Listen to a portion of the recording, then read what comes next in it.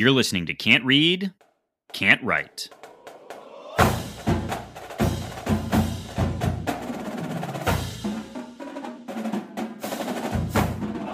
Welcome back, everyone, to another episode of Undefeated Can't Read, Can't Write, the podcast that proves Spartans can talk. I'm Mike Jones, joined as always by the man who snakes that drain, Kevin Greck. I hate you both. Greckers, how are you doing? Oh, lovely. I'm doing fine. It was a eventful weekend in many different ways. How are you, gentlemen? I am wonderful. We are also, of course, joined by the man who ran up and down the stairs, bringing Greckers updates like a true champion. Listener guest, Alex Plum. Plum, are you still out of breath? I am, but I did my duty for the pod and for KG, who deserved to know exactly what was happening. Although my swear words from upstairs should have given him a pretty good clue. Yeah. And I assume that you feel like you contributed the win, both of you, in what you did. Mm-hmm. We did our job. Absolutely. Right. I'm now going to have a basement backup situation before every Michigan football game. Right. As a result of this. I don't know how to simulate one of those things, but it's going to happen. Also, big thank you to Plum for keeping me involved as I was fixing that. And a big where were you to my wife. I was going to give a hat tip to Zill for all of her hard work cooking the chili for us while you were sludging the slurm in the basement. But it was a different sort of chili he was dealing with. Yeah, but we, of course, need to say thank you to everyone who's listening. The pod is growing in incredible ways, and for those of you who are new, we really appreciate you spending some time with us. For those of you who have been with us for a while, cool. We, of course, ask a small favor. Please share the pod with Spartans in your life. Rate, review, and subscribe wherever you get podcasts, and follow us on Twitter and Instagram at Spartan_pod. Greg, you did all this outlining. Oh, no, I'm sorry. You didn't. Plum, you did all the outlining. The outlining by myself without any help. Give the people what the structure of this show will be. I'm going to give the people what they want. Well, I was going to say here at Spartan_pod, which is a bizarre way of saying the name. Can't read, can't write. We lead off the green wall, which means we are going to cover football because football always leads on the green wall. We're going to talk about the game that was the new game, the greatest game that I've ever seen in my whole life. We'll review the Michigan game and just what we loved and really loved about it. We'll talk about basketball too, because basketball matters. And we had a scrimmage against Ferris that will make any diehard Michigan State basketball fan just go nuts. So we got that. We got to give a hat tip to women's soccer. We're going to give a hat tip to, I believe, the men's some Michigan State team. I thought swimming, is that a thing? Water polo? Yeah, swimming is definitely it. I was like, oh, there's some water team, and then I was about to say men's swim and dive, and then I thought, that's not going to be good. Well, so we're going to cover that. That's the green. That's the green wall, and then we're going to head off Grand River. The next segment on our pod, we'll talk about what's going on around East Lansing, particularly some rivalry that we may or may not be very excited about sharing. A couple updates. We will preview next week's game in West Lafayette, Indiana, as Spartans go down to Pake on Purdue and that creepy, absolute, detestable Boilermaker. Oh my God, Purdue I totally forgot about that. And then we'll wrap up with your Twitter questions, as we do every week here on Can't Read, Can't Write at Spartan_pod. Just keep getting the plugs in. Yeah. That's right. That was good. You guys should let me do this one more often. Yeah. We got a real professional podcast over here. All right. Well, let's head behind the green wall. Polly B staying home. Michigan State wins 37-34. I'm sorry. Yeah. 37-33. Right. Forgive me. That's all right. Over the University of Michigan in East Lansing. Let's Greg, where do you want to start this conversation? Well, I have it here just talking about the game in the scope of things. But actually, I think it might be better if we talk about each of our individual experiences on Saturday. Like, it was fantastic. And we'll get into the rivalry, put that aside for a moment. But it was fantastic being able to get on campus, seeing people around. The energy was out of control. Even with the noon tip, I wasn't able. Kick. I wasn't able to get down to where the pregame shows were going on, either at Ralph Young or at the STEM building or in Cedar Village. But some guy's apartment. but Cedar Hill, but that's okay.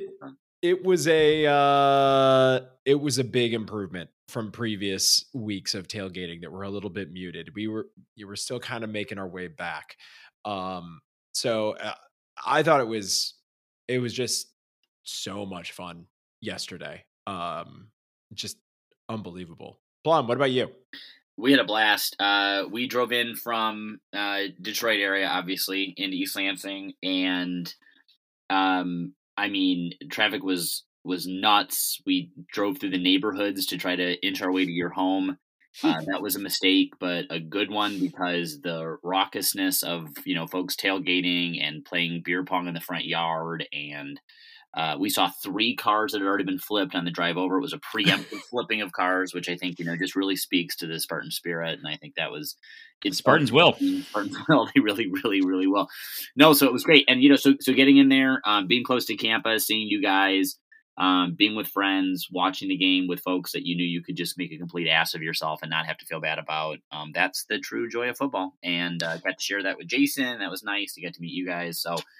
And really being outside and being able to see that game in its totality and experience the highs, each one of those highs in that group, that was pretty special. Very, very, very special. Special way to watch that game.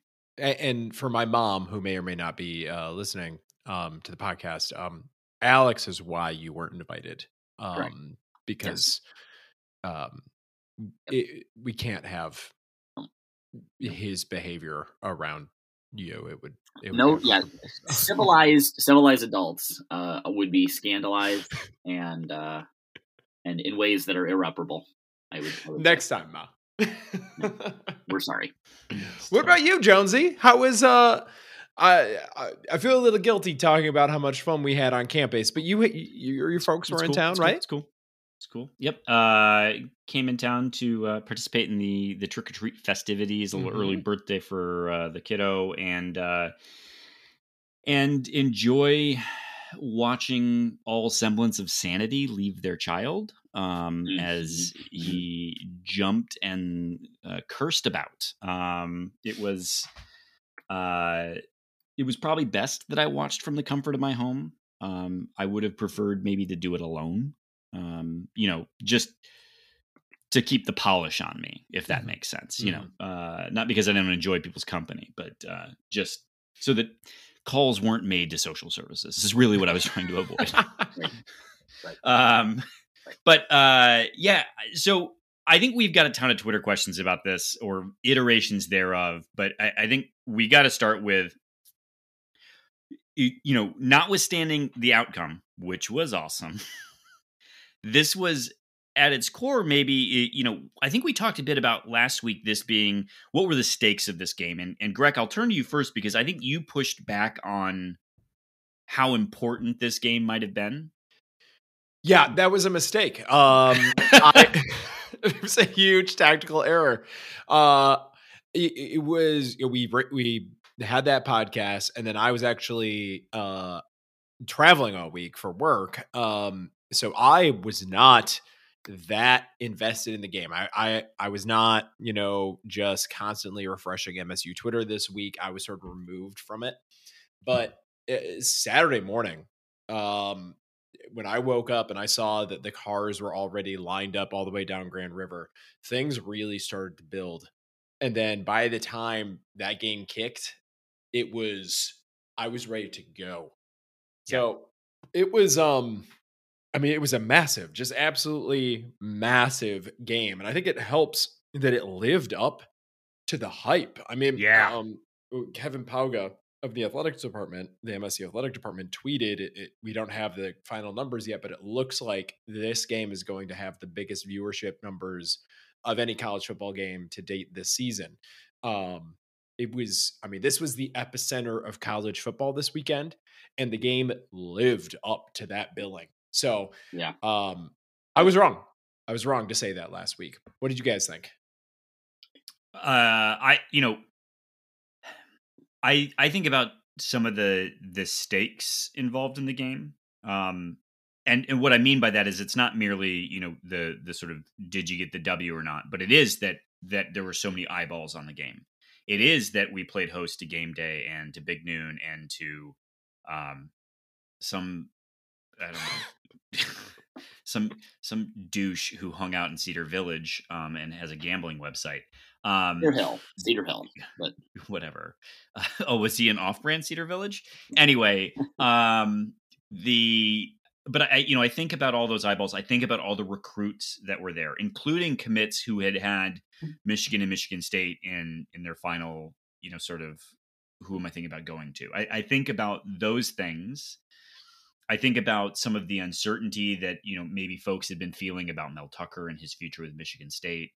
And I think about what this W might mean for the university. Mm-hmm. And it is hard not to feel really emboldened. You have a question on here about what is this the biggest game since? Yeah. I think maybe it's the 2015 Big Ten championship for me. It felt as important as that, and I say that fully realizing that in some ways I would not be mad if Ohio State ran the table and we found ourselves in a Rose Bowl. No, I think that's right. I mean, I would say, I don't know if it's as big as the Big Ten championship game. I mean, that had its own implications. You talking about the conference, a new structure to how the conference and the divisions are being set up. It's relatively young, young process. National championship. I mean, in terms of those outcomes, there's something strikingly unique about that I think is on one place. I think for me, it's the lore. And I think, someone, I think with Taylor Anderson or someone, maybe he asked this, I don't know if this is a Twitter question or he just kind of asked it into the Twitterverse. What was this the best, U of M MSU game that he could remember in his lifetime? For me, it absolutely was in my lifetime. Mm-hmm. And I think it was because of, the contextual factors surrounding this. They've not been top 10 teams facing each other since the 60s or something, right? And mm-hmm. 2 winless programs. The fact that Harbaugh's trajectory continues to sink, despite this being the first season in 7 years where they were undefeated, and it's finally seemed to be going right for him. He's got 2, quarterbacks he can kind of start at will, and you bring all of that energy into East Lansing.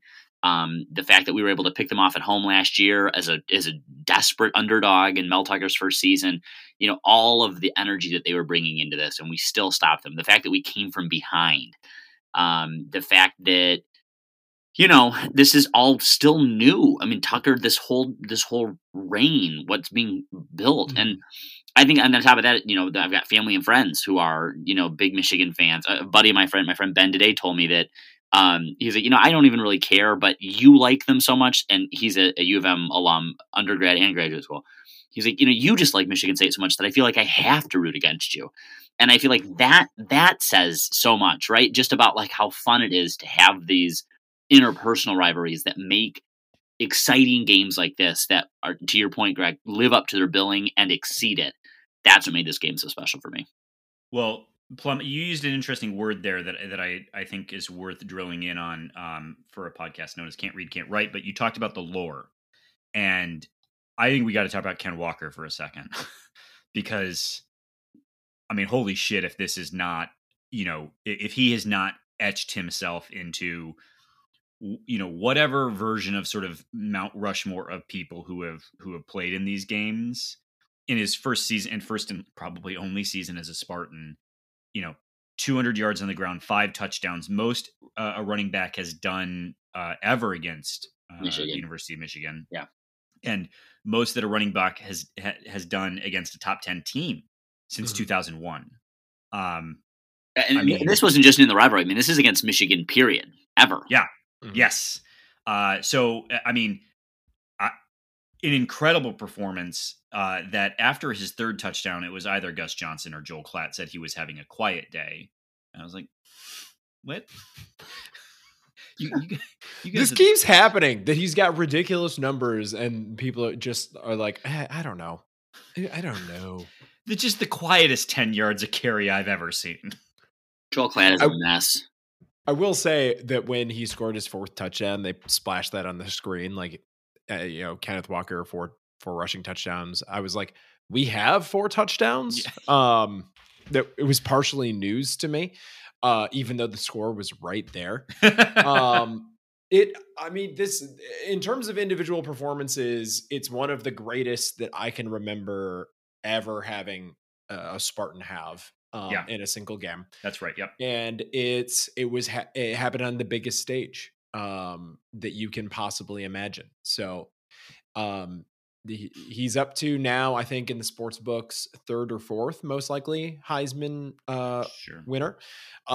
That's largely a product of him being a running back. Like, this award just belongs to quarterbacks now. It's so hard for anyone but a quarterback to win this. And MSU basically needs to go like undefeated or 1 loss for him to really have a shot at it. But it's ridiculous. Like, he's playing so unbelievably well that if he keeps it up, he's got a real true shot at this thing. Yeah. And he's got runway. I mean, I don't want to stress the point, but he has runway. Look at who we've got left on the schedule. I mean, maybe not. I mean, he could put up some serious yards on Purdue, which would just be great to pad the stats. But if he's got big games against Penn State and Ohio State, that's it. The conversation should be closed. So I'm very excited about what the rest of the season, just in terms of the runway that it offers this kid to continue to demonstrate real value and to show what he can do. That for me is the most exciting part. Well, I'll say this. We could talk about Ken Walker forever, but it is interesting to me that I don't know if you guys saw, the kickoff time was announced for Purdue, and it's 3:30 on ABC, and which is just stupid. I hate it here. Yep. But I mean that he's gonna keep getting those eyeballs, and that continues to be a good thing for him. We talked about the buzz in East Lansing. His name's gonna come up again, but shout out to Alan Haller, by the way, getting game day and Big Noon there. I doubt that he called Barstool, but coordinating all of that, ensuring a good time on campus, that's him, right? Yeah. So in short order is making a splash in some of the ways that I think we wanted to see, that we hoped a hire might bring some Hollis-esque energy back to campus, just platforming and highlighting Michigan State, hopefully in positive ways. And this, in an early outing, well done, sir. But let's talk about the game a bit. And if you guys don't mind, I'll just start because, I thought the beginning of the game went both fine, yet as bad as it possibly could. Right. That's a good way of saying it. Like, did I see us move the ball? Yes. Did I see great defensive effort, notwithstanding a 97-yard play? Yeah, I did. Like, I remained. I thought, despite the fact that Michigan was putting up more yards and had more points, that I thought we were as capable of going toe to toe with them. And an arm punt that they end up having a massive explosive play on the other side of it. That puts up 7 points, and then a tip to an interception that, it's on the tip, it's as fluky who the ball ends up with, right? Like, I'm not trying to say that they don't deserve credit for intercepting the ball, but like, it could have just as easily gone a different direction. And so, for those reasons, it's like, okay, well, that literally could not have gone worse. Right. And so, I didn't lose hope. Yeah, exactly. I never lost hope, even when the team was down 16.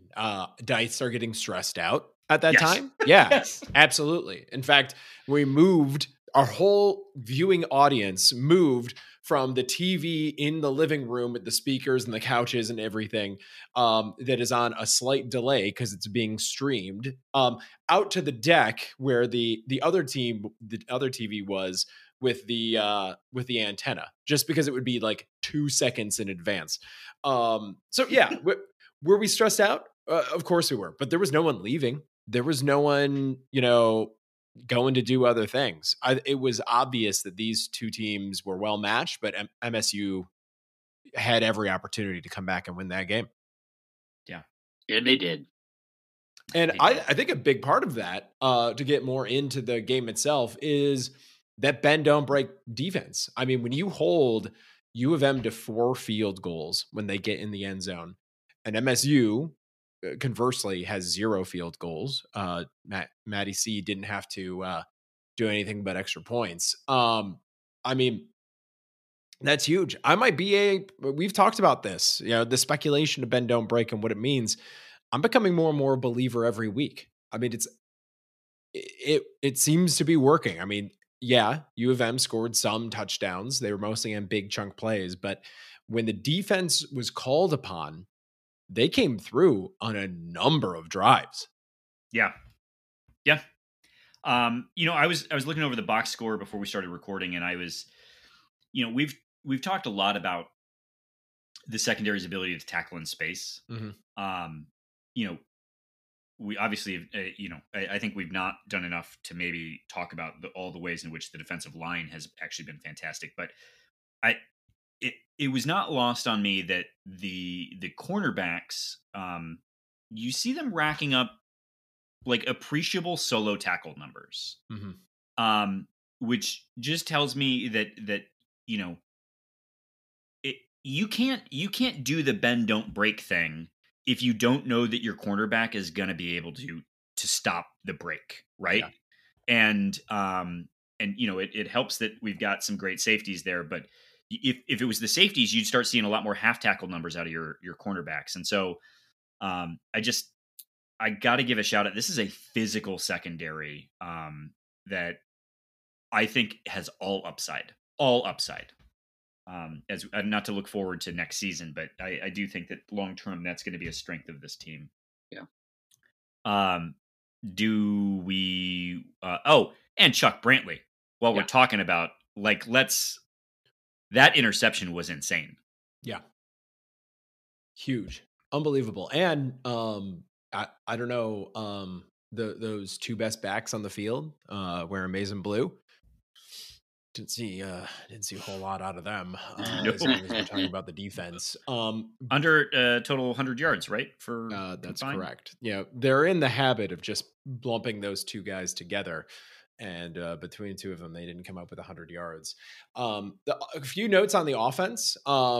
One, it seemed like this higher tempo than usual offense really surprised Michigan a number of times. Yes, that was all scouting.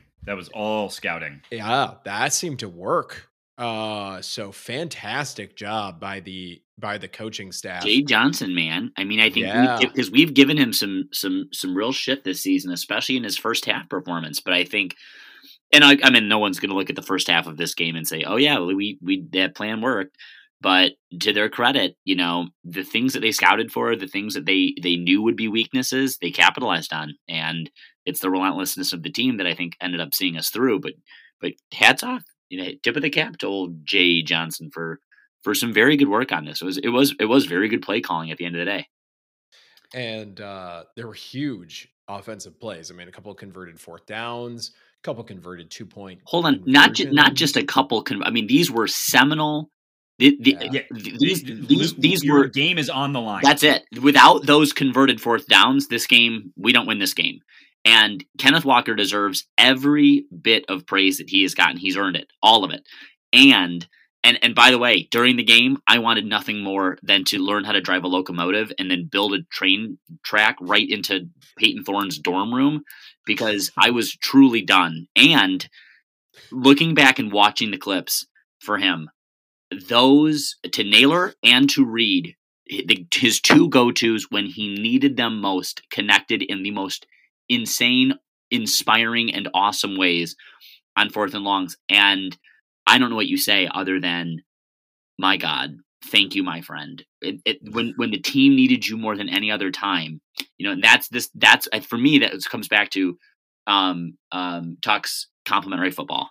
That was it. You need to be able to trust your quarterback, and he was not consistent. He really wasn't ultimately reliable.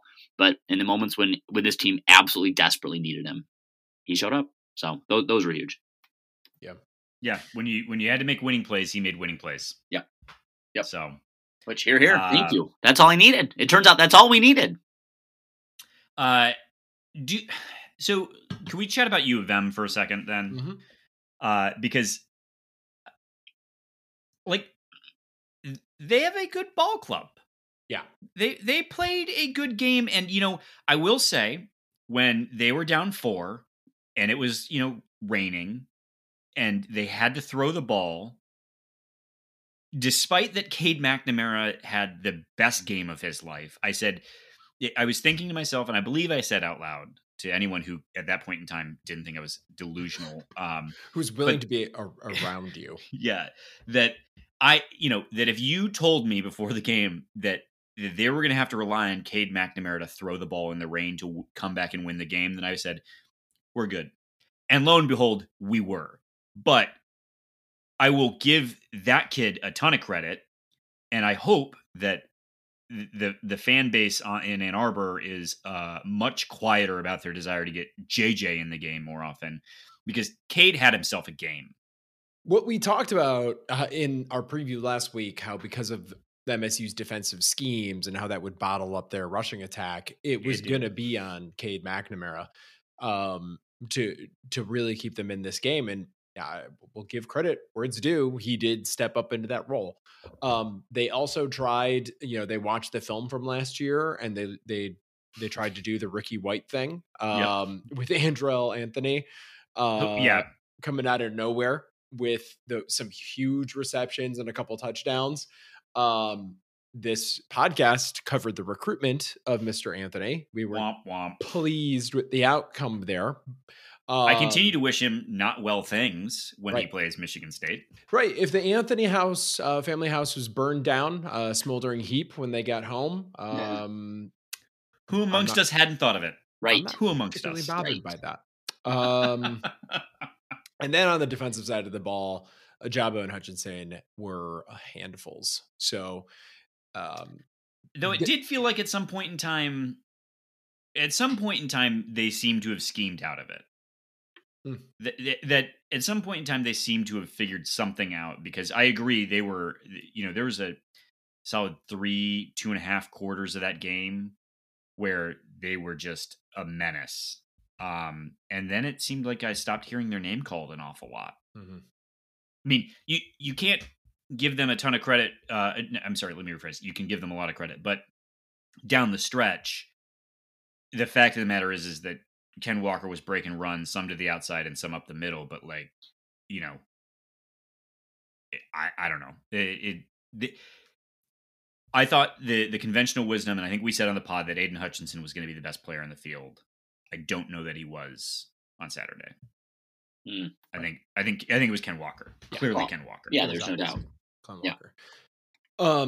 As long as we're talking about the Michigan Wolverines, we might as well address the one thing, that they're going to keep bringing up for the rest of our lives, essentially. I'm going to be on my deathbed and, someone's going to mention that Payne fumbled the ball into the end zone. So Peyton Thorne is what I meant. So I'll be honest. I don't understand that one. I don't call that one back. I don't know how one's shin is down. The Ken Walker fumble too was also a bit stressful. A bit. As long as we're doing which by the way, maybe new rule as a team: do not drop the ball until you can hand it to a fan. Correct. Just hand it and just put a GA in the end zone. Be like, you aren't allowed to stop touching the ball until you hand it to this dude. He's wearing a green shirt. Find him. You need to continue to hold the ball until you meet him. So did MSU perhaps catch a couple breaks? Maybe. But that's how the game works. U of M has caught breaks in this rivalry in the past. So MSU was in a position to catch those breaks and to capitalize on them. And that's what's important. And, you can point to that one call all you want. I will say this. The referee could have called it the other way on the field.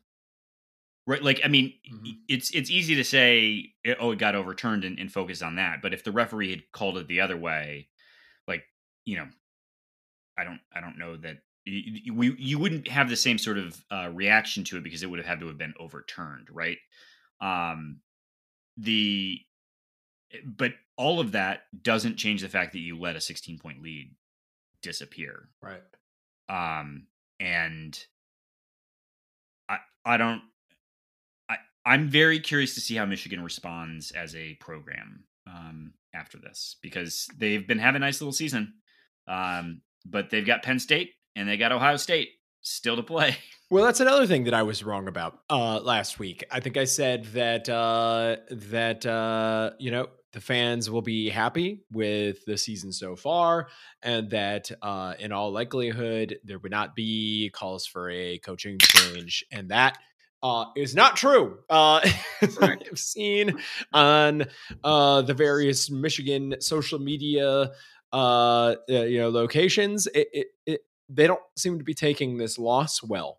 But they shouldn't. They shouldn't be. I mean, we're not a Michigan podcast. We got to leave that to the terrible people at Michigan that do that job, and they do it poorly to opine on the state. But they should be angry. If we were in their shoes, we wouldn't accept these outcomes. We wouldn't accept them at all.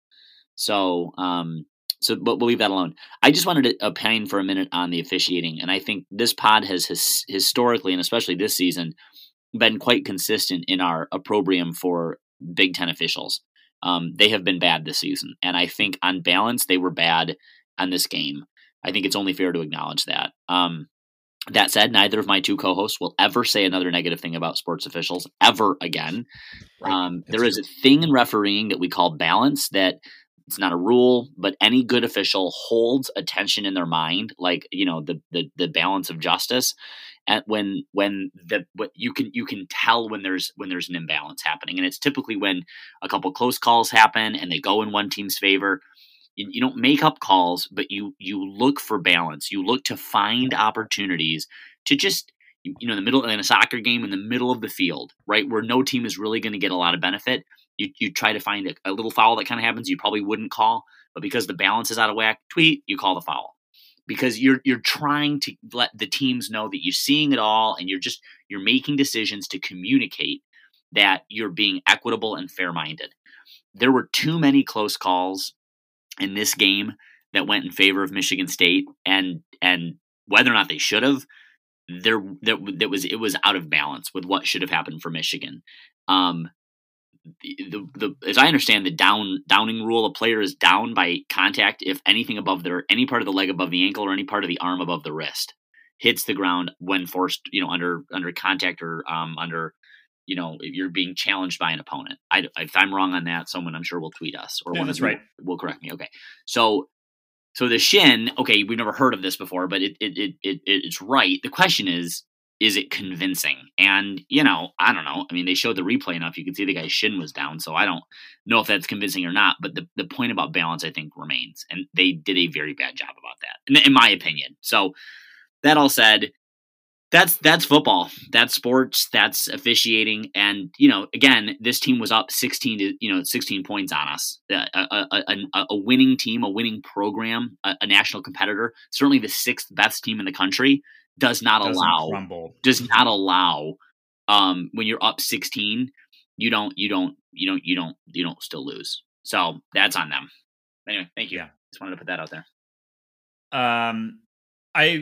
Three other people that I'd like to touch on very briefly.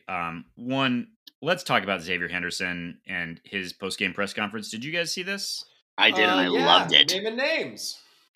Naming names, and he had receipts. He had all of the receipts. He came out ready to spit some fire, and for a guy who, I'm guessing thinks this is probably his last game. You know, selfishly, I would certainly not mind having him back next year, but Not game, you mean season. Oh, sorry. Well, yes, game against Michigan. Game against Yes, Michigan, okay. yes. Yeah. But yes, and so, I loved it. I loved it, and what I loved in particular about it is that he betrayed Mel's confidence in doing that, because it is very clear to me that Mel made sure the bulletin board material was there. That when he talked about the history lessons of Paul Bunyan, it was all about the disrespect season.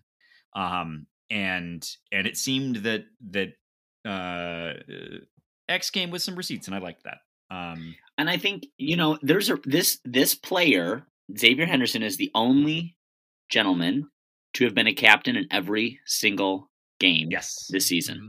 So clearly his teammates look at him as a leader, and clearly there is an ethos about this team that still has a chip on its shoulder. And I think that's good. I mean, they use it to their advantage, but it's still there. And it doesn't help that without any evidence, without any credibility, people still shoot the mouth, fire off from the hip, an opinion which is demonstrably false and objectively disproved every single year, which is that U of M is good at football.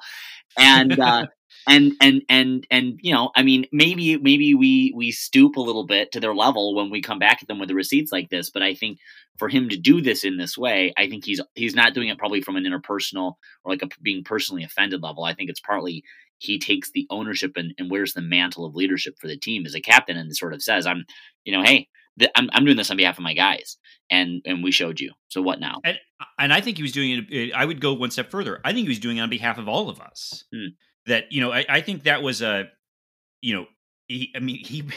that made its way into the public. I mean, he was calling dudes out, and for historical people who didn't even chirp this week. Yeah. And so I enjoyed that. And to your point, Alex, about, having to prove yourself, I think that was actually a quote from Jaden Reed specifically, was that, when you're at Michigan State, you have to prove yourself every year. Yeah. There is no assumption that you're good. You have to prove it every year. And I assume that that's something that they're going to have to take with them. But the other two folks that I want to talk about are Alan Haller and Mark D'Antonio. Both of whom were at the game, and in different ways, you saw clips of their reaction to this game and how it meant something to them. And I think Alan Haller was a little bit more in it and competitive. And I think there was video of Mark D'Antonio that I think he was looking at something that he still felt connected to and part of and proud of. Mm-hmm. Greg, what was your take on that? I mean, I've been trying to call this out throughout the season. It is uncommon that the ex-football coach remains part of the program long term. Even a guy that built it the way that D'Antonio did. So to have him, I think there's a video on Twitter of him just standing in the end zone, watching the players and the families and everything going on. And you can tell that he's just soaking it up. Mm-hmm. That Mel Tucker isn't, sometimes there are, issues between current head coaches and former head coaches, that he is prioritizing being a part of this program still. I think it says everything in the world about what Michigan State is as an institution, a place to be. It says not just, important things about what D'Antonio did and what he did for the program. It also talks about the institution itself. It says so much about that. And he's not going anywhere, it seems like. And I think, go ahead. I wanted to riff off that for a second, because I think there's something there as well. I think it says something about the program's capacity for grace giving and grace extension. I mean, I think there's a real honest read about the last couple of years at Michigan State for D'Antonio, and I think there's some, and we've been part of that. I think to sort of this sort of castigation of how poorly he left the state of the program. I mean, in terms of under recruitment, offensive line. I mean, there's some real areas of underinvestment that we're still kind of, pulling ourselves out from. I think that was clearly demonstrated last season. Though I must say, many of the names that we've talked about, No. not Kenneth Walker, but otherwise, Were recruited by all Mark D'Antonio. D'Antonio I know. recruits. I know, but my point is those names by themselves weren't adding up to something. It was, Tucker's use of the portal to get that complementarism is kind of what's helping some of these guys come into their own. But your point is still well taken. My only point here is you combine that with the way that he leaves in February, right? Which that waiting, and partly that was contractual, right? You wait till this date, you get this bonus payout. He does that, he gets his bonus payout, and the next day he announces his retirement. Puts our program in a huge state of shock. There are things that D'Antonio did that don't really make him look great. And there are things that he did that I think good, honest folks can look at and go, I really wish you had done that differently or really frankly done that better. And to be able to hold that tension, to hold that balance, and to extend that grace in a way that allows him to still be involved as actively as he has been. This for a guy, by the way, who has no interpersonal warmth, who doesn't seem to have the capacity for friendly, cheery banter. No. I mean, I'm not like this is universal opinion. The guy's a grump. And that's fine. You're allowed to be. My point is, it's not his personality that's doing him any favors. I think it says something to your point about the program. And it says something about what he was able to do at Michigan State and how these guys still want him, maybe despite some imperfections in the past, to be involved in how he does too. I think that says everything about the program. And I think there are some things that we can still acknowledge, but it underlines the depth of gratitude and the depth of capacity for grace that this team has. And if nothing else, it's about that. It seems like there's a collective effort happening here, to move this ship forward, and that you've got to, because tell you what, bet you Mark D'Antonio's still hitting the phones for donations. Yep, bet you that's a thing he does. Yep. So I don't know. This was like, I can't get over how good of a game it was. I can't get over that we got to see a Heisman performance from someone on Michigan State's roster. But, and I can't believe we didn't even talk, I don't think, about that Mel Tucker made history by being the first coach to go 2-0 against Michigan. Mm-hmm. I mean, it was an incredible game, and I still can't help but think that the most important thing about this game we don't even know yet. Yeah. And it's so I don't have a bullet point on it, but this one felt different. It was great.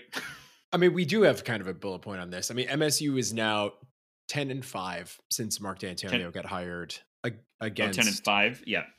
Against U of M. 10-4 is the number that keeps getting thrown around because it's what we are since that one dude said that one thing that Nick Kamansky asked about last week. And since the 1950s, the series is pretty much even. Since MSU joined the Big Ten, it's like U of M plus 4 or 5 or something like that. So what this says about the program and the momentum of it long term, it's kind of what we were talking about last week. Like, I expect our team to beat that team. I've seen it a lot now. I've seen it very frequently over the last 15 years. And I expect it to happen now. And I expected it to happen yesterday. And I expect it to happen next year. I mean, the program is at a point now where understanding, and when we get into the Purdue, the Purdue preview, that is not a team to be looked past. But if MSU takes care of business these next 2 weeks, it's going to Columbus to play the de facto Big East championship game. Yeah. So there's just so much positive forward momentum with this program right now. And the 8,000 recruits, like there was a whole section in the stadium of recruits basically. And it's just got to be in the air. It's evident. You can't deny it. You can't look past it. There is just a relentless positive energy with the program right now. But you bring up an interesting thing, Kevin, and that's, Izzo was asked at one point in time how long it took him to feel like he was able to shift the conversation about, dynasty who controls the state in hoops. Mhm. And I can't remember if his answer was 10 years or 15 years, but he was asked about what he thought it would take in basketball, and I think he said 5 more. So maybe he said 10 and then 15 for basketball or for football. What's interesting though about that is that, you know, despite U of M having 3 different coaches in that time, despite the fact that they don't win big games, despite the fact that they've not been to a Big Ten championship, and that they lose on the national stage regularly, they still continue to have better recruiting classes than us. Mhm. And so I don't know if this is a you know this is a thing that Mel Tucker can change. I don't. Maybe it is really a challenge of branding, and that's a part of it. You know, as much flack as Mel Tucker, you know, sort of asides that you'll hear from the press about, you know, it all being branding with Mel Tucker, but like, you know, maybe that's the challenge in really reframing all of this. But, you know, we're at 15 years now where we've dominated this series. And yet it feels like MSU still, while always in it and never, you're right. I don't think it's ever fair to say that I doubt our ability to be successful in one of these games. Mhm. But it does feel like there's an uphill battle that's always being waged. And I don't know if that's a press and media relations. I don't know if that's recruiting. Like, I don't know where I get that from, but I can't be alone in feeling that way. I think there was some really, we were further ahead in like a 2015. Yeah, that's yes. Zill, my wife had a roommate from out of state, and when they were living in suburban Detroit, she would remark of like, all I see is MSU stuff everywhere. Where's the U of M stuff? And this was in Royal Oak. So like, I think that was really happening. And then, to use some crazy euphemistic language, there were some very unfortunate setbacks that took place. And I think that damaged everything at the university, not just the football program, not just the reputation. I think it damaged everything significantly in a way that's going to take a long time to get back even to where MSU was then. But it was definitely on a roll in 2015 going into 2016. There's no doubt about that. Plum, anything on this before we move on? No, I think we got it. It just was a great game. It was. It was a classic. There are some negative sides, though. It sounds like Naylor might have a broken finger, perhaps. Are there any other major injuries that came out of this game? Panashuk left the game. I don't know if he came back. Didn't he recover the fumble, the McNamara fumble, or the McCarthy fumble? He did. Yep. Was that before or after he left the game? My recollection is that it was after. No, I'm sorry, that he left the game after that. Bummer. McCarthy, whatever his name is, JJ. No, I think those are the injury notes. Yeah, hopefully Naylor's back, because it certainly helps read that that we have a 1A and 1B at wide receiver. And you don't want it to, if you can avoid it, going down to 1, but it did seem like Montori Foster stepped up, had himself a nice little couple series in the second half. And then obviously, I think Trey Mosley's going to be a stud for us. For sure. So guys, it feels great. It does. It feels so great that we want to talk to you about something right now. All right. Welcome back. Football is not the only sport this week. There was a basketball scrimmage against Ferris State. Exhibition. Yes. I'm sorry. Exhibition. I don't know what the difference is between those two words because I can't read or can't write. I'm sure there's going to be a question about this from the Upper Deck Jerk Guy, but Gabe looked great in that game. Seems to really be taking a step forward, seems to be embracing his role as like the elder statesman, and I believe he's formerly the captain, one of the captains of the team. Is that correct? Yes, that is correct. Yeah, so that stood out. Max Christie is as advertised. That dude looked smooth, was what I would say. That was my takeaway. It seemed effortless for him out there, especially on offense. Did you guys get to watch this at all? Because it's on Sadly, the no. the BTN Plus It's tier such of like yeah. what you don't okay. Anyway, it was a good game. The bigs, I think we all knew were a concern, and none of my fears were assuaged watching it. I think that's going to be the big problem this year. We need a big step forward from a couple of the bigs. I will say Joey Hauser, we speculated that he might be benefiting from having an actual point guard now, and Walker, the other Walker, did seem to the other Walker from the transfer portal, did really seem to help him out in big ways. So, Walker, he's got some score first moves. He did some nice driving to the hoop a number of times. He can definitely facilitate the offense, which is not something that we had all the time last year. There's more to be said about the basketball team. When's the next exhibition? Like in a day. But we are going to do a bigger hoops preview next week because the Champions Classic is on the way. Yep. And with that, let's move to a different sport. Alex Blum, talk to me about women's soccer. We were very excited to see the Michigan State women's soccer program make the Big Ten tournament.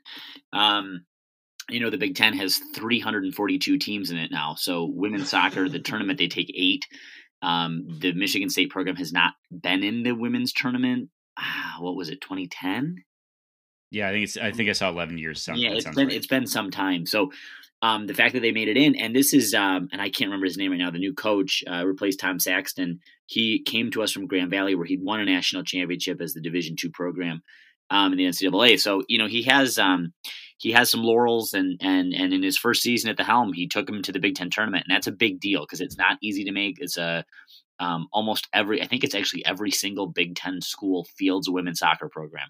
So there's a lot of talent in the Midwest in women's soccer. So to be able to be competitive out here, it really does mean something.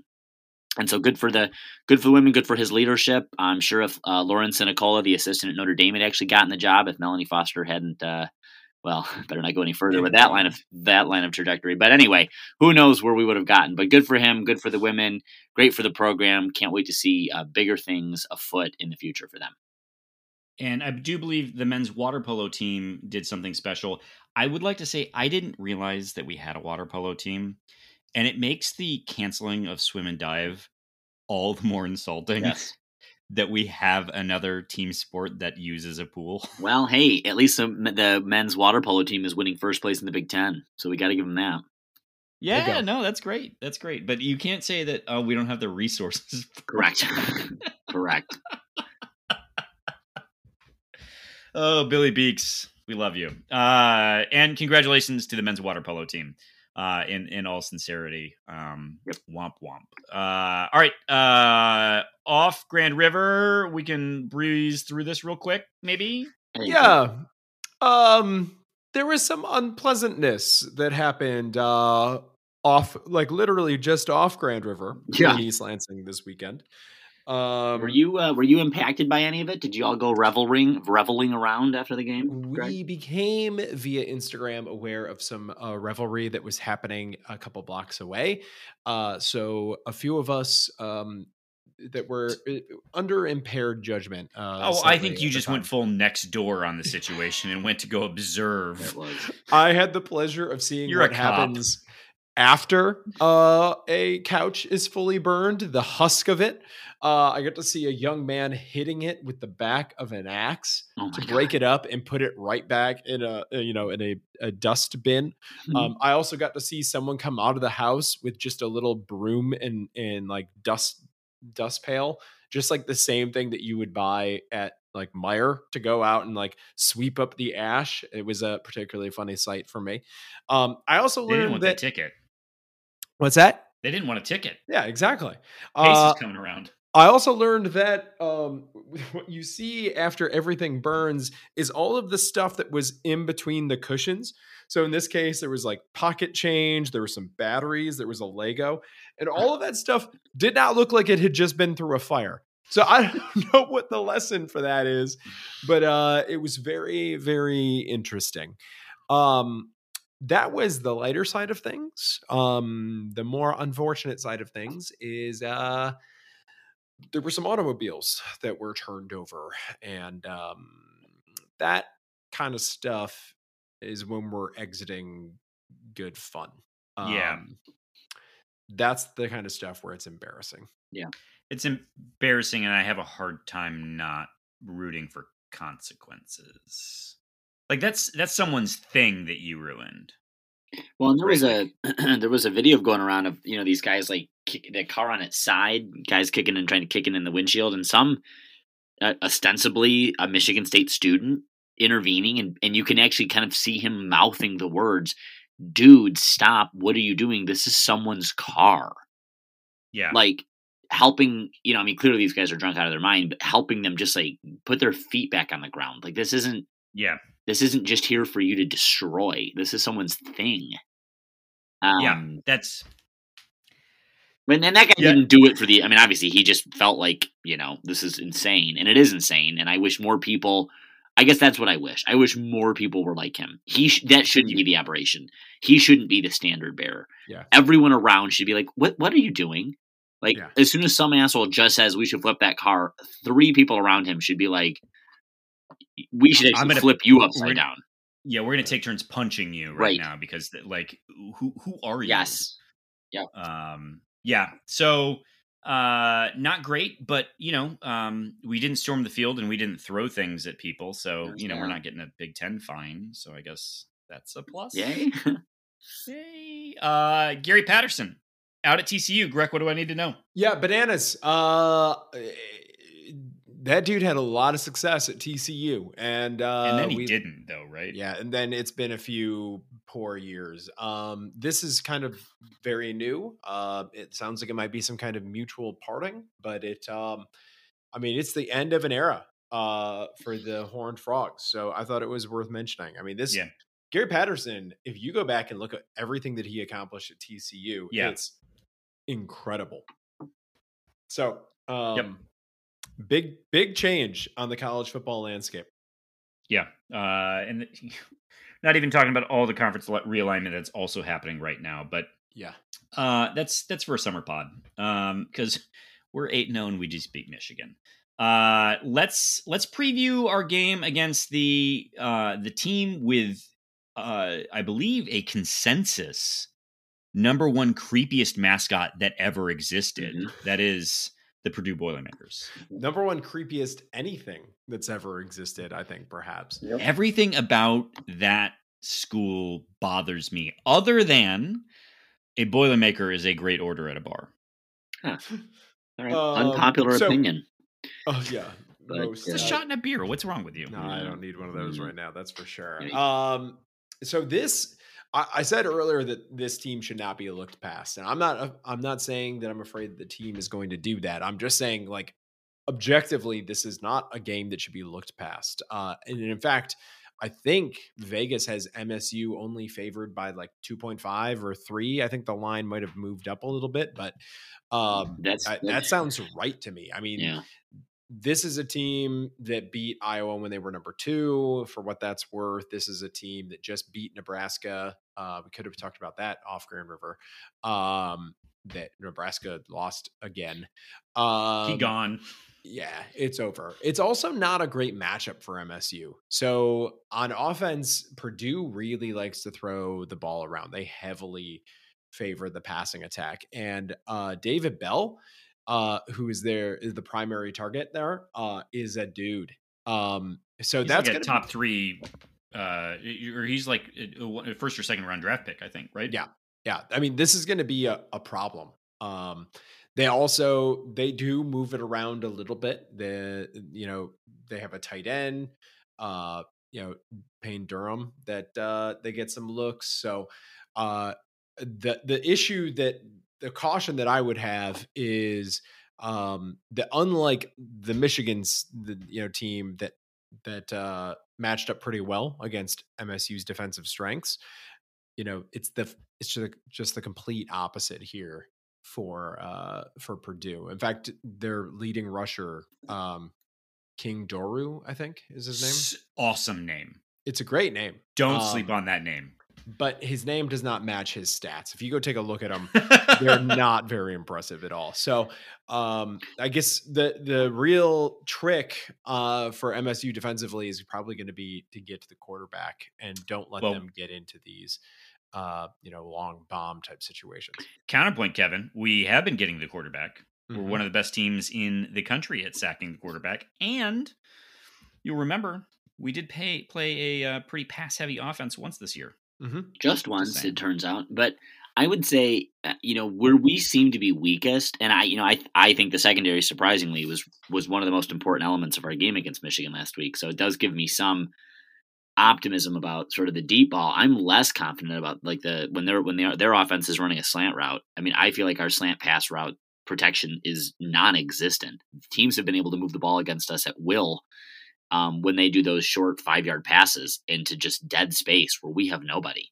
I don't know why teams aren't doing that more often. I don't know enough probably about football technique to know, or tactics to know if those passes are more susceptible to getting picked off. But there's something there that if a team could master that against us, I don't know how we would respond effectively. Yeah, it's possible. If we had a Purdue fan on the podcast, they'd probably point out that actually, for all the nice things we said about them offensively, defense, it tends to be the strength of the team, though that has been a little bit on the wane recently, but particularly their pass rush. They've got a defensive end in Karlaftis, who's a chap and a dude. So tied for 10th in scoring defense. Yeah. Holy. What's their total defense situation? Let's see here. So, sorry, doing research on the they've got some strengths. This is not one to be looked past. This is not a team to be trifled with. They've lost some games, but this could be considered a trap game. And if MSU loses it, the media narrative is going to be they had a hangover from the Michigan game. But that wouldn't be accurate. I mean, this Purdue team has the potential to beat MSU at home any time of the season, regardless of where the Michigan game is. Anything that you wanted to add to the preview of the Boilermaker? No, I'm just trying to find where they are in scoring offense, though. And the fact that I'm on page 3 they're 103rd in scoring offense. I'm feeling a little okay. Interesting. Yeah, at 22.9 points per game. Yeah, I would say keep more of the bend, don't break, holding the field goals, and don't worry about style points if you're MSU. Just get that win. That sounds right. Yeah. Just get that win. Get out of there, get home, play Maryland, and get ready for Ohio State. Okay. Should we head to the Twitter questions? Yeah, let's do this. So, number 1, first up from Ed Marie. Ed Marie asks, how do you think Kevin Warren feels today, knowing that he single-handedly ruined U of M seasons by paying off the refs so that his walk-on son, who doesn't play, could win? I'll take it. Great question, Ed Marie. What do you got, Greg? I think he feels great. And I'm very proud of his son. I'm happy to have him around. This has been a boon. So, big fan. Fan. I mean, it certainly was a net positive for the league. That game, net positive for the league. Huge. I know it stings if you're a Wolverine, but that was a good football game. It was. Second question, Jonesy, to you. How big are Jay Johnson's balls to call 2 deep balls on 2 4th and shorts to set up tight touchdowns? I don't know that I can. There's a lot to unpack in this question. Just going to say. But they're hefty. They're heavy, I think, is really what they are. But it's more of a density than a size, maybe. Yeah. I mean, and Hey, while we're giving credit to Jay, let's talk about dialing up 2 2-point conversions also that both converted. Oof, Yeah. big I league. mean, I I think my man called a pretty good game, and I would also say I think I saw the most success from Ken Walker running between the tackles that we've seen all season. So I don't know if that was a bye week thing that they figured something out, but Jay, the hang low, man, the hang low. So next up, C Rob then Apple, which C Rob welcome. What victory cigar does Mel Tucker smoke so I can pick one up from Wild Bill's? Is this an East Lansing location? I think so. Okay. Though I'm partial to Campbell's Smoke Shop. No personally. longer in business, my friend. Wait, Campbell's is still around, and they made it. I think. I don't think they did. I think I think we looked at them when we were headed to the Tin Can. Oh, when I was out there. Brutal. Oh man. I mean, obviously I don't smoke, but I thought they made it through. I really did. Do you guys? Oh no, they're open. They're open. You're right. They Excuse made me. it. Thank God. What do you guys? Any speculation? What I don't. I mean, He we talked smokes a lot about the San Cristobal Quintessence. It just sounds like a Mel Tucker kind of cigar. beautiful. So Honestly, grab one though, of those, C Rob. I think maybe I'll have to find one. He should come out with his own brand of cigars. Oh man, that would be amazing. If we had a coach that had his own brand of cigar, that would be incredible. Also, we're going to get to tobacco products later on, so let's keep this conversation, but we'll put a pin in it. Next up, Carl, you do too much, bro. Carl, good to hear from you again. When can we start shaming these dopey motherfuckers for claiming wins before the sport was integrated? That Carl. question stands on its own. That right there, you had your own answer. We didn't even answer it. That is a perfect question. Yeah, I do believe there was actually it was either on like Sports Talk Radio or some U of M podcast where they genuinely were saying the only reason that MSU is close in the rivalry since the 1950s is because we integrated before other people. Those are real words that came out of their mouths and published for people to say, because we integrated, we shouldn't count those wins. Carl, they're the worst. Next up, B-list. I told you to put a pin in it. WTF was Harbaugh chewing on the whole game? It was distracting. He was chewing the cud. This is a biblical reference, of course, to animals that could not be eaten by the Israelites because they were of cloven hoof or chewed the cud. Harbaugh is an actual bovine animal. It would explain his intellectual inabilities and his general lack of decorum. And this is what he was doing. He was chewing his own regurgitated mouth product, the cud. He is repulsive. I will say, as much as I enjoy the cigar pictures of Mel Tucker, and I do think it's interesting that the NCAA and the Big Ten allow someone to use a tobacco product on television at a game. No one else finds that interesting? I don't think you're supposed to it in Major League Baseball any longer. I will say I was, as a public health person, I was a little off-put by some of the pictures on social media that were being posted by the team with the players all in the locker room with cigars they were smoking. I mean, I should know. Oh, they had them? Yeah, and I didn't really care. I mean, I really didn't, but part of me knew I should care. And so I was more disappointed for myself from the purest of a public health perspective, but a little surprising. Yeah, I didn't know that, but now I want to see these pictures. Send them to me afterwards. Next up from B-list, do you think Tucker and D'Antonio like each other? I'm not sure they're best friends, but I think, yeah, there's plenty of evidence to suggest that they do. As much as, yeah, go ahead. Go ahead. No, oh, I was just gonna say, I think when Tucker says that if you love football, I'm going to like you, is probably very, very true. Mm-hmm. And so, at minimum, they have that in common, and they will never want for things to talk about. I think that's right. Yeah, I don't think D'Antonio is the other than for Becky. I don't think he has the human capacity of emotion for another person. So that would be the first answer to the question. And I think Tucker doesn't care. I mean, I think he's like, yeah, I built a program, and I'm going to make his legacy look like a child drawing his first picture. But I feel very targeted with that comparison. He can stick around. I imagine that. It seems like however D'Antonio is navigating this adjacency to Greg's point earlier, it seems like he's actually counterpoint Plum handling it well. Like he's not doing more than is asked of him, and isn't putting his nose where it doesn't belong. It seems like from the outside anyway. Yeah, which takes some social tact. Next up, Mike Jones, not me. Who wins the award for biggest Michigan douche running their mouth before the game? We're going to need to put a double explicit rating on this one. Mike says, my vote is Taylor Lewan. What say you? Well, are we judging on them just generally being a douche, or because he wins on both fronts? I think they douched themselves. I think it can be Lewan for both.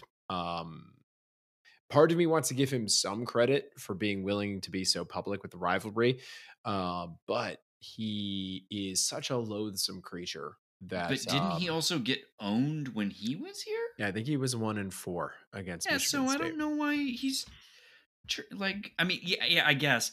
But did you see Emmanuel Acho splice together the Ken Walker touchdowns intermixed with Taylor Lewan chirping?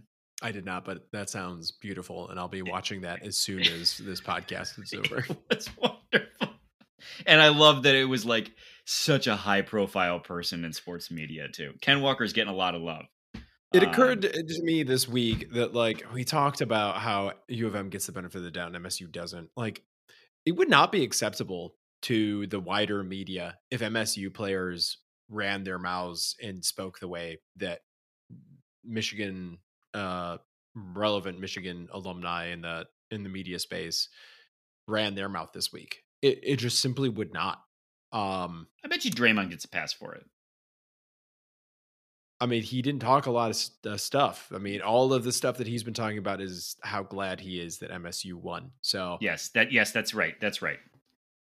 No, you're right. That's fair. Yeah, I don't think anyone would. I couldn't see anyone saying the things that Taylor Lewan said. Right. I couldn't see anyone doing that. Yeah, interesting. Next up from Mike Jones, our pass rush sucked. Pause for Fox commercial break. Crouch doesn't know what pass coverage is. Pause for Fox review break. How awful is Fox? They sucked the momentum out of the stadium a handful of times. I was there. Brag, a little bit of a brag. But how bad was the TV coverage? I expected it to be way worse than it was because it is well established that that broadcasting duo are Michigan fans. Yeah. What did you guys think? I think we got to start asking the question of what's worse, Fox's sports coverage or their political coverage, because it seems to me that they are really fighting for who could be worse. And I think it helps that Fox Sports has more ads to sell. So that just really drags them down in a different way. But I mean, Gus Johnson and Joel Klatt did do their best to shout when things happened for Michigan State.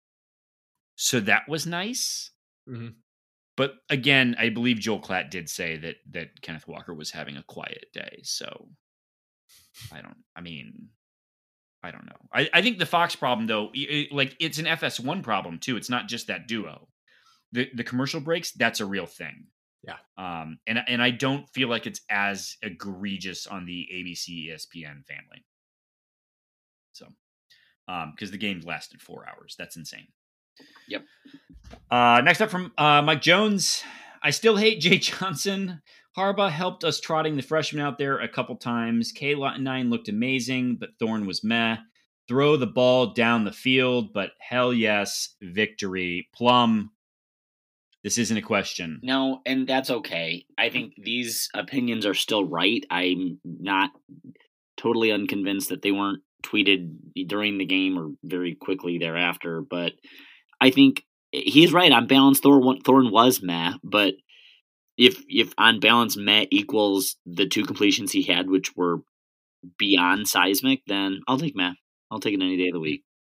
Yeah, meh worked. Meh was enough in this case. Next up, Eric, we kind of covered this, but real quick, Jonesy, if you want to answer, Eric Ozanek asks, where does this win rank? Honestly, I feel like it's better than the other close ones, 1 and 15, but not as good as the domination of 13. Your thoughts? I think, 13, 13 had something real nice to it, right? But this one, like I said before, I think I come around on the idea that this one matters in a different way that I can't quite articulate yet, but I am optimistic about. So it depends on how the season goes, Eric. I think if things get set up for just a massive season, this one is going to rank really, really high. I'm going to send this to you, Jonesy. This is, I've got to be honest, a sports reference that I don't understand. Is Coughlin actually Danny Alante Rojas? You don't know Danny Rojas? No. Football is life. You've watched Ted Lasso. Ted Lasso. Oh. I don't get the question though. Still, I mean, I get the question about is he Danny Almonte Rojas? Maybe it's no. He's never missed. I don't know. I don't get it. Vodka Soda 19. I love the question, I guess, but that's mostly because I love Ted Lasso. So and anyway, Coughlin did Coughlin even take the field? I mean, what did he really do? He never missed an extra point. Well, so he has still not missed an extra point in his career. Well, we didn't need him to take. There were 2 of them we didn't need him to take. It turns out this game. Next up is John Edelston, who asks, "Oh my God, how much cotton candy can K9 get with 197 yards and 5 touchdowns?" This is a reference to U of M Sports Talk, which did to say that most of Ken Walker's yards have been cotton candy yards thus far this season. Cool. Yeah, Plum, what does it mean to have a cotton candy yard? I think it is something sugary and sweet and bad for your teeth. So do with that what you want. But listen, I think trying to ascribe reason or meaning to anything that some idiot posts on a Michigan fan page about some dumb thing. Shut up. Sam Webb. Silly. Oh, was it Sam Webb? I think so. Ugh. What a dick. Well, John, I know he can buy enough cotton candy to get a jet fueled all the way to New York. There it is. So, next up, Taylor Anderson. Who was your player of the game aside from K9? Greg, you go. There's a lot that I would want to do with that. Plum, you go. Yeah. I'm going to say, can I have an anti-player of the game? Because we haven't talked about who I was angriest with during this game. Oh, sure. Go ahead. It was Campbell. Campbell on the left, out. Was it tight end, defense, offense on the O-line? Left guard. Left guard. Thank you. Words, positions, strategy. Really, he got beat by, Ojabu? Is that? Yep. Who's very good. Fine. Very good. He can be as good as he wants. I mean, it's true he beat Horst at least once too, but he got beat twice and Hawthorne got sacked twice because of it, or at least once. I think he got hurried the first time. And then got sacked. And I had never been angrier with someone because it was the exact same play and it was twice in a row and I wanted Campbell's death. So you got to rise to the occasion. You can't let this guy manhandle our quarterback that way. And I didn't like that. So he was my anti-player of the game. I can independently verify that there were physical threats of violence levied against Mr. Campbell on Saturday afternoon. He didn't mean. That's true, which I regretted it almost immediately. Garvard asks, guys, what did you carve in your pumpkins this year, if anything? He really did that to flex and show that he carved Sparty. And it was a flex.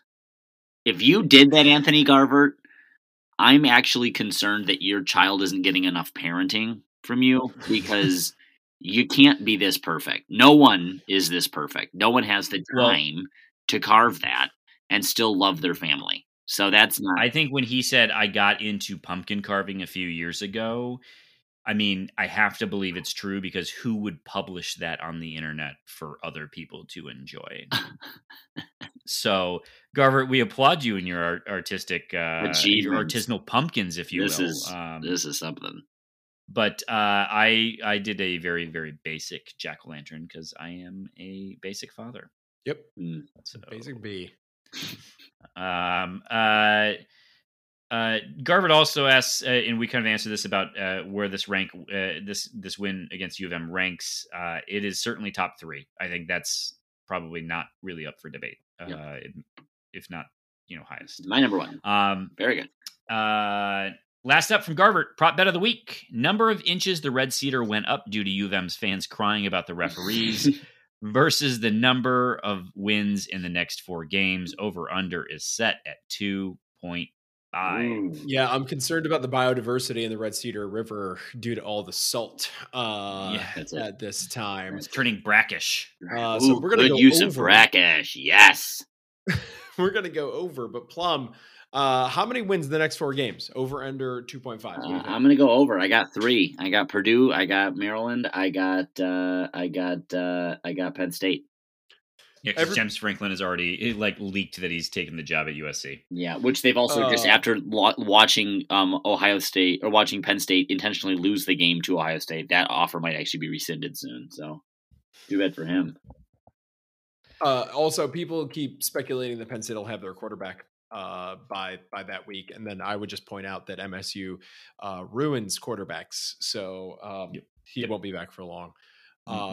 Next up from Nate C, which season is better, this one or 2015? I think the obvious answer is 2015. I mean, you win the Big Ten championship, you go to the college football playoff. I mean, come on, man.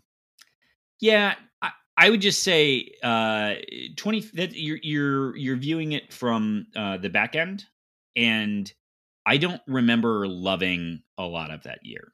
It's because the expectations were so high. Yeah, so I think it's fair to say that this one's fun in a different way than 2015 was.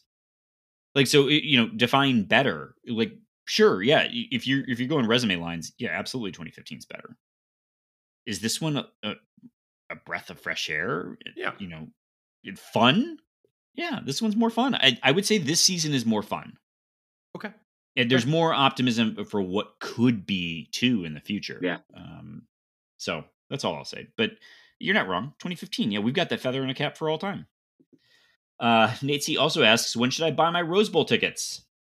The real question is, would the athletic department do it the same way as last time, where it was sort of egalitarian? And I bet they kind of don't. Yeah. I don't think they got the goodwill that they were expecting out of that. I think they mostly just got emails from high-level donors being upset. So, yeah.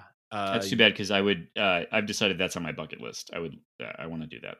Well, you might have a shot this year. He also says, everyone wants to know if you think we'll win all of our remaining games except for Ohio State. We've heard Alex Plum does. Greg, do you? Yeah, probably. It's hard to call a win walking into the shoe under those circumstances and against that team.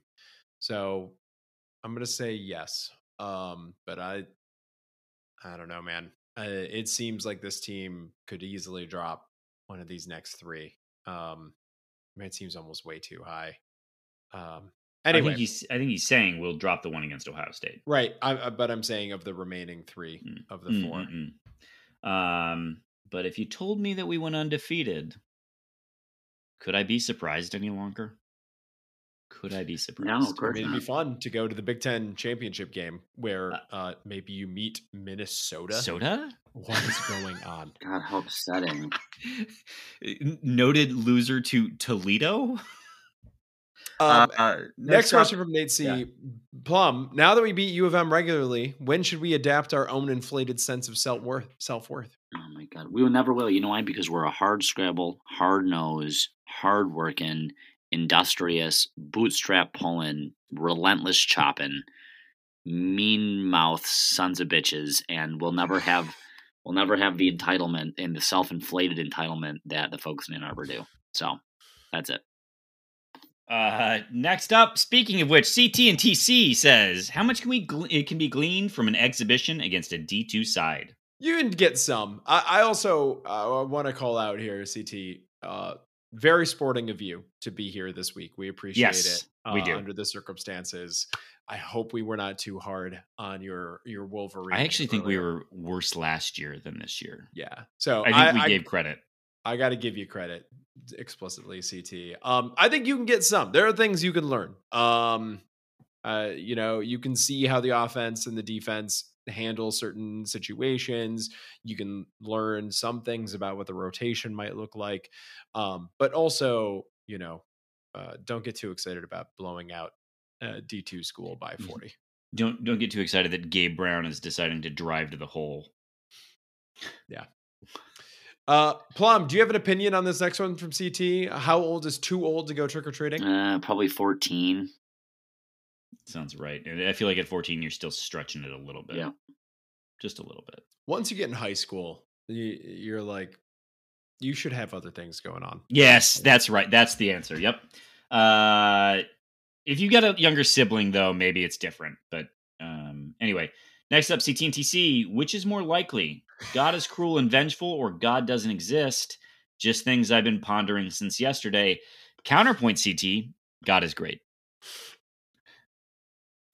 Well, Plum, as the resident religious man, you would surely agree that God meddles in the affairs of collegiate athletics. Well, right? This Saturday, God didn't need to because we had Kenneth Walker III, folks, and in some respects, God was on the field in the legs of Kenneth Walker III.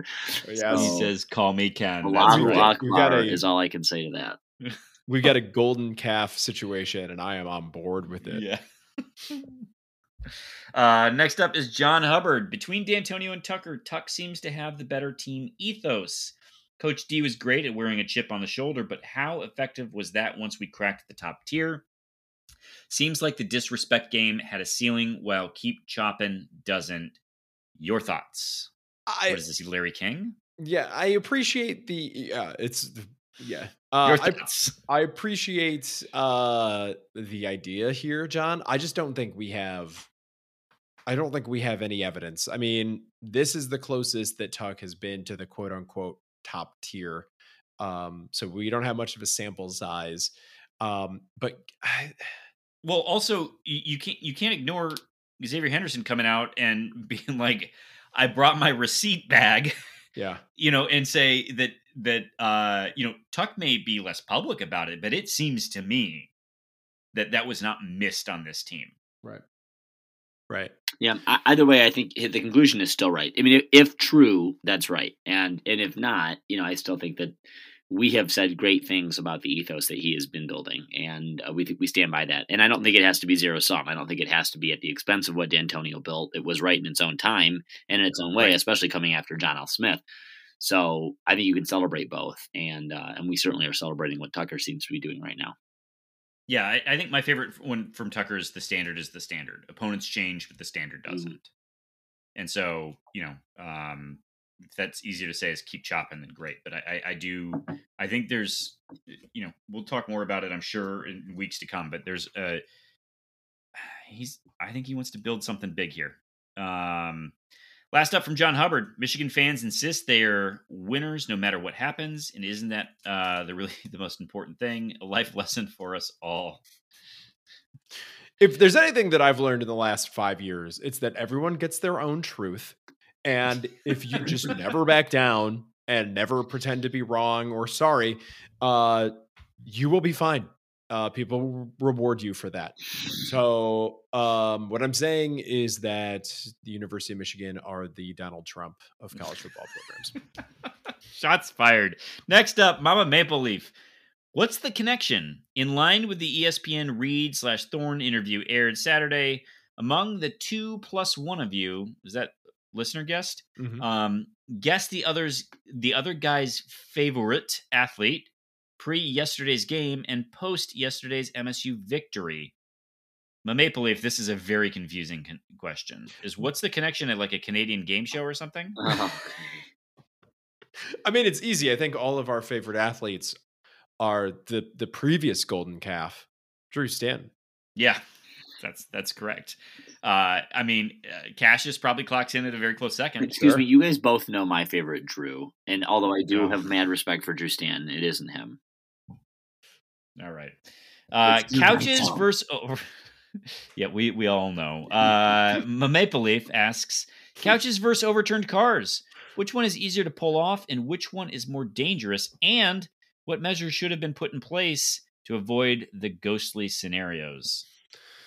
I don't know. I've seen ELPD overreact way too much for some stuff. I don't know. I don't know. The car thing bums me out, but like, what do you want him to do? Yeah. You want tear gas again? Like, is that good for anybody? Right. That doesn't change the car. It just changes what's on the news. Yep. So it seemed like ELPD stood down, relatively speaking, and I appreciate that. Yes, you do have to give them credit for that. Because I mean, I remember when we were in college and they had armored horses. Yeah. Like, I mean, like, what are you guys doing right now?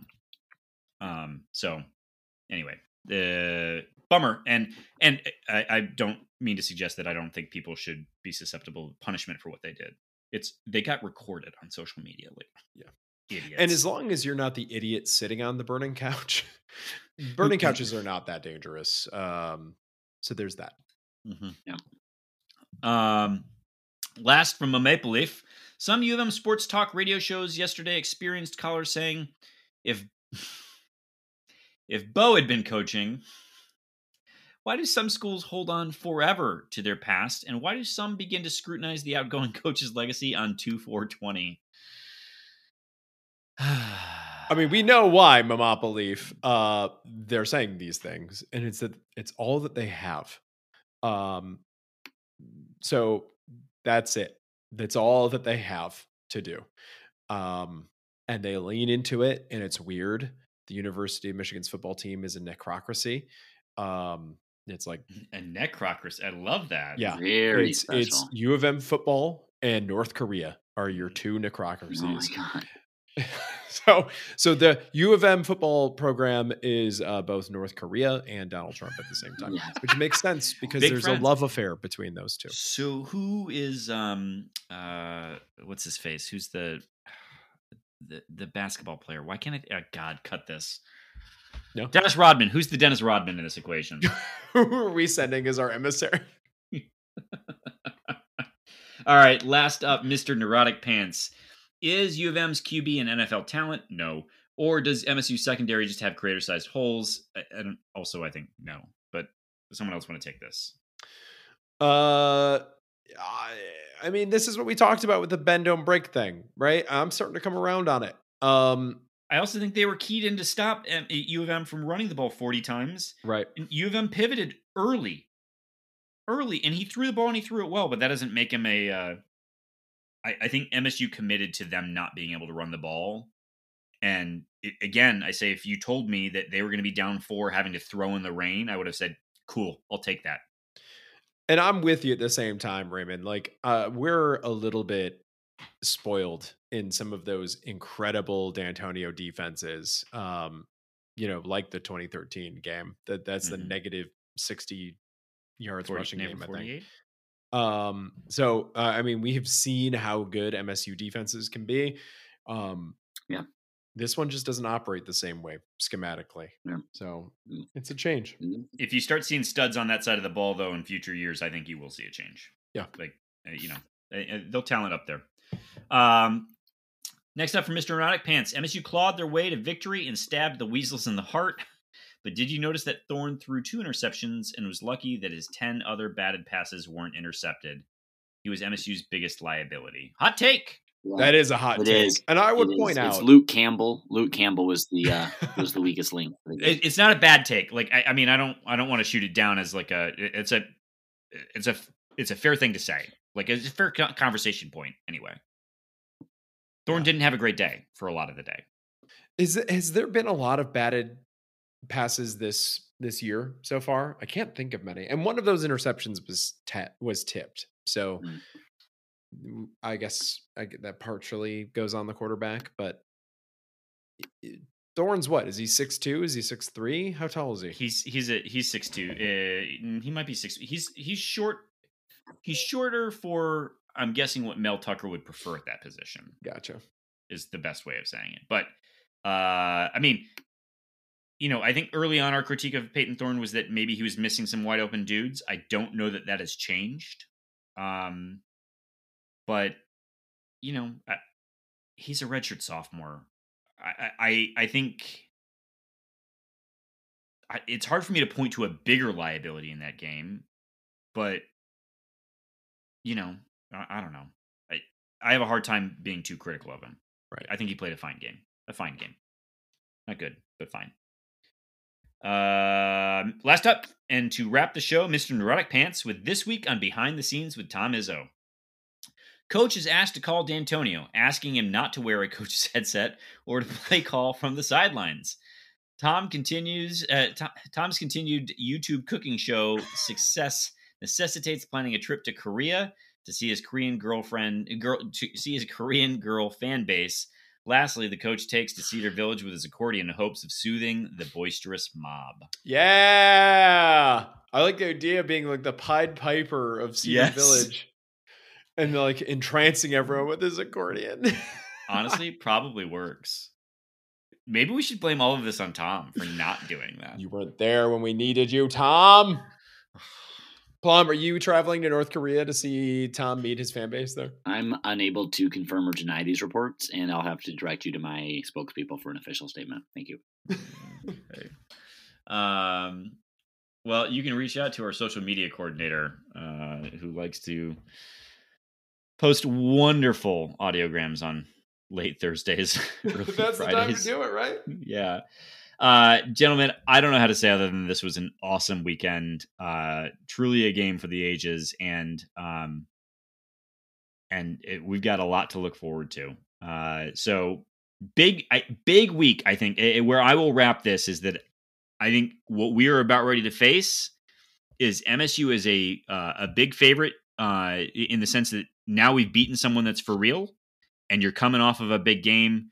This is a test of Mel Tucker and his ability to keep his team wrapped and ready to continue going forward. So, and we got to get locked in next week for previewing basketball, because all of a sudden it's here. We're 8-0 and it's basketball season. So, gentlemen, with that, a resounding go green. Go white. Go white, gentlemen.